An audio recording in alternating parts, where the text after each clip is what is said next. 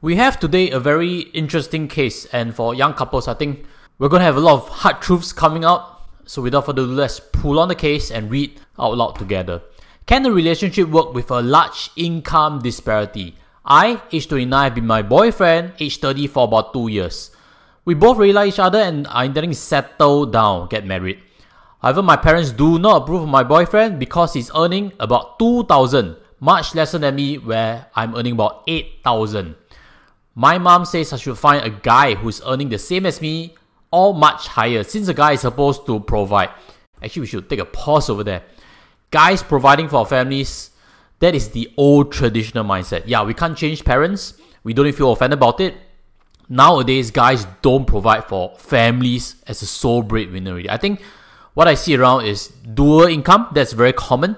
Or in any case, there's also ladies who are providing for families and husbands who are retired early, stay-at-home father and stuff. So let's not hold too much to that old traditional thinking, guy providing for family, that masculine kind of approach. No, that causes friction really in today's society. Continue reading on. She honestly does not mind paying more for the boyfriend, even if he wants to be a house husband. He's satisfied with current job, did not reveal why it is, and does not want to change his job, especially if it's just for my parents' approval. Another aspect that my mom is worried is that my boyfriend's job does not have stability and no career progression, which means he'll always be earning $2,000 only. I just want to seek advice from other people. Am I being naive? Does a relationship with large income disparity work? Somehow I have this feeling that Asian society, we're just not too comfortable with that. If it's the guy earning 8,000 and the lady earning 2,000, working part-time maybe, there wouldn't be this issue coming up. And quite obviously, the disparity is very big. If it's just a small disparity, nobody really cares. Or it's very, very common actually. So for guys, if your wife is earning well, be respectful about it. Be very proud about it. But I think one of the best answers coming out is actually this. I would like to share the story of me and my wife. Back when we were dating, we were in the same situation as you, which means he was earning much, much less than her. She earned more than double my salary. The income disparity still exists and is not a problem unless you both let it become one. Well said, that's from someone who has been in those shoes. My wife will pay more because she does earn significantly more. With this income difference, it's difficult to expect equal on everything. But your boyfriend has to be able to contribute where he can. Now this is a very good portion to elaborate a bit further on.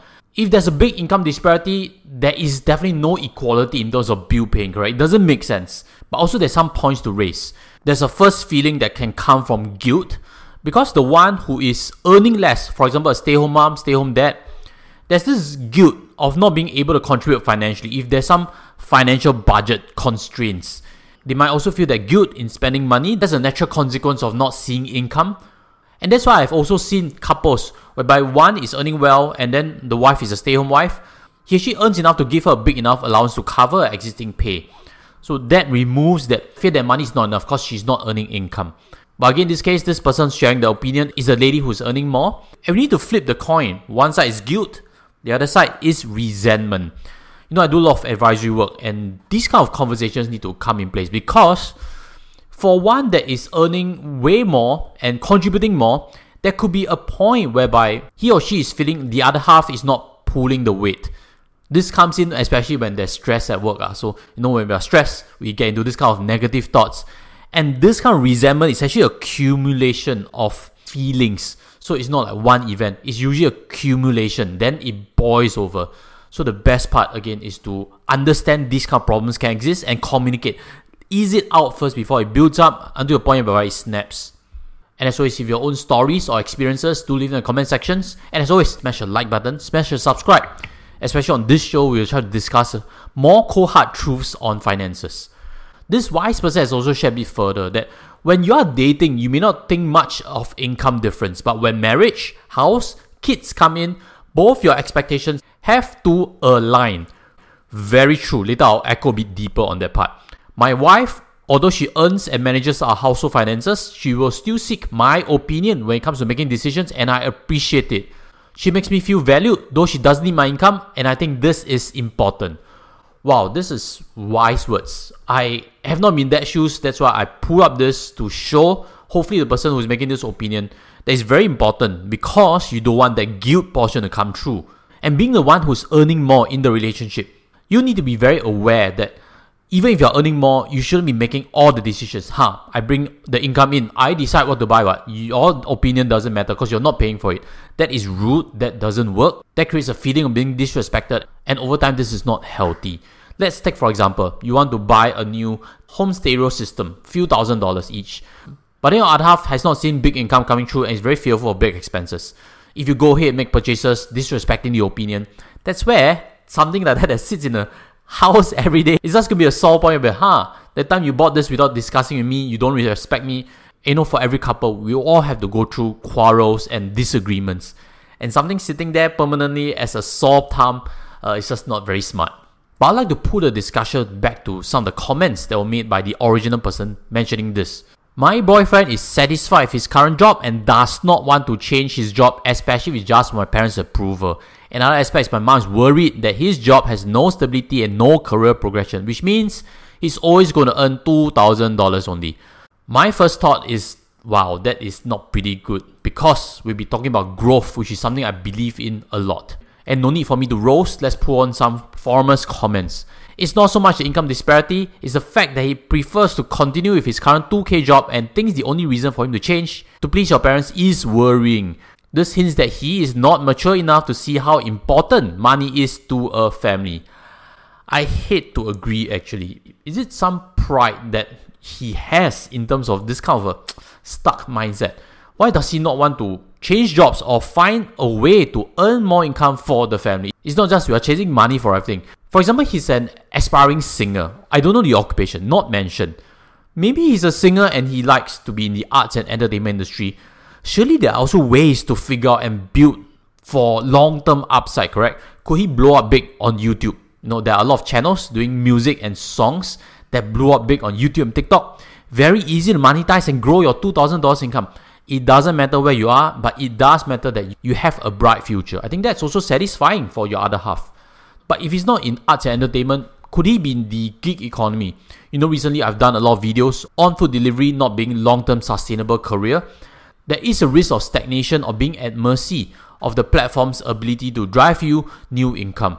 So I also have an issue with that 2,000 and not willing to grow. That not willing to grow part is not something that I'll stand for. And there are more who actually roast on this opinion. Is he in his current job because he's lazy? Then surely this will cause friction. Very harsh. We don't know what the situation is, no mention of the career also. But I also think it's fair to conclude something like that. The part about him having no career prospects and stagnant pay is worrying. When you have kids and more to provide for, can you, which is the lady providing this opinion, handle the stress of being a main income earner while he is not even earning enough to support for himself? This ties back to just now's comment again.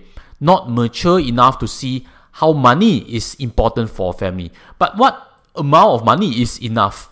Do keep in view again that there are studies that shows that a family of 4 requires $6,426 per month for basic standard of living in terms of expenses.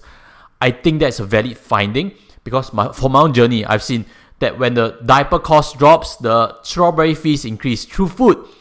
So children, they definitely need us to be able to provide them sufficiently. There's also education costs in preschool, childcare, infant care. There's also extra insurance costs because kids, they can fall sick and they can fall ill or get injured. I was asked this question, how to plan for finances in the recent Sydney Personal Finance Festival. I was a speaker over there and I actually shared that because of my industry, I can see some numbers. I can show you very clearly that insurance premiums for kids when they are 1 is actually more expensive than when they are 10. You can see another insurer also aligning the premium band for 1 to 3 more expensive than 4 to 10. That tells you something. Children, when they are very young, parents are very scared. They send to hospitals for big and small reasons. And definitely you do need to get a health insurance plan in. It need not be plan A, which is all hospitals including private. It can be plan B because KKH, government hospital. Plan B in most insurance plans can get you there already. A-class ward some more. So don't spend unnecessarily. The other thing is to buy on personal accident plan if you are looking for one. I've actually done an article before on Zompo's PAEs. That covers core needs such as HFMD, whereby if you go to preschools, you do understand that comes up very often. Food poisoning and injuries. So a personal accident plan should come in only when a child is above 6 months old and starting to climb and stuff. And there are many situations in school whereby they get injured. So again, if you're looking for a personal accident plan for family, look for the links below. So putting the question back to how to plan finances for kids. I think it really doesn't matter whether the couple is earning 10,000 in this situation, 8,000 lady, 2,000 guy, or even 6,000 only, just fresh graduates. It doesn't really matter because the key mattering portion is how much savings is the couple having. That is excess money to take on all these expenses, which I mentioned, education, food, insurance, etc., etc. If you earn 6,000 and you are able to save $2,000, very frugal, you actually have no fear. Again, it depends on how much savings you have, and that's something I've discussed in a previous discussion, which I'll leave in the links above and towards the end of this. So for this couple, they have 10,000, which is very likely enough, but there are further questions raised. Suppose you get pregnant and need extended maternity leave due to complications or any other reason. Do you think his income of 2,000 is enough to provide for the family? Very harsh. Maybe the person providing this harsh comment has been through this situation. That's why he's very familiar with it. Indeed, it's true that there's risk when a couple starts a family. A lot of things can go wrong with health. And it's also true that when such a situation happens, cut back on expenses law, plan emergency cash. These are ways to defray the problem. But again, it doesn't solve the willingness to grow together to make him an able pillar of support for a family's finances.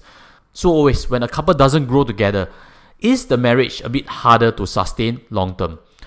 And talking about marriage, let's reflect again, why does a couple get married, correct? I got married at the age of 27, pretty early. We've been dating for like 9 years, something like that. So we're ready for the next stage in life. But in US, you realize that many singles cohabit together and don't actually get married. It's not uncommon there for couples to raise children without having a married status. But us Asians, Singaporeans, we think a bit differently. We are a bit more traditional. And I definitely support getting married before raising children. My channel is The Astute Parent, correct? So that's something I stand for. But that's my opinion in many ways. But I'd like to bring up two interesting points just in case you haven't seen them before. The first is that, do you know that two singles above the age of 35 can actually buy a HDB flat together? It's actually possible. Both can contribute using CPF if they're both over 35 and you want to buy the house together. It's possible. No need to be married status. I know of a situation by a guy, he's divorced, and for his second house, he actually roped in a friend. One guy, each room, both are single in status, actually. Then what about this second point which you may not know? Babies in Singapore who belong to couples who are not legally wed do not get certain benefits such as baby bonus. I never understood why we need to exclude them, but I guess it's also society's pressure for couples to get married first before raising children. And this leads to the rounding point by staying married and having kids. There is a growth path to things. There is an emotional growth component. There's a financial responsibility growth component. There's about putting others first to stay married together and to raise a family together. It's a hard journey. And if you're also a parent, you have your own stories and struggles, I'm sure. Do feel free again to leave them in comment sections and smash the like button if you agree with some discussions so far. Then in 40s, we realize that some have reached senior stages in their career, doing very well, and some are planning for retirement. So there needs to be some growth and grow together to stay together. Think about the dream, think about long term, what is the direction? Because I share in this channel, when you dream alone, it's a dream. When you dream together, it's reality. So think about it. To achieve this reality of a bright future together, learn to be willing to grow. And I hope that the guy mentioned in this whole critique isn't as bad, because everything the foreigners have mentioned are citing more of their parents' opinion. And again, I'd like to hear what are your thoughts. Leave them in the comment sections, and thank you for listening to this show. Hopefully it has some hard truths that what I've promised, and I'll see you in the next one. Take care as always. Goodbye.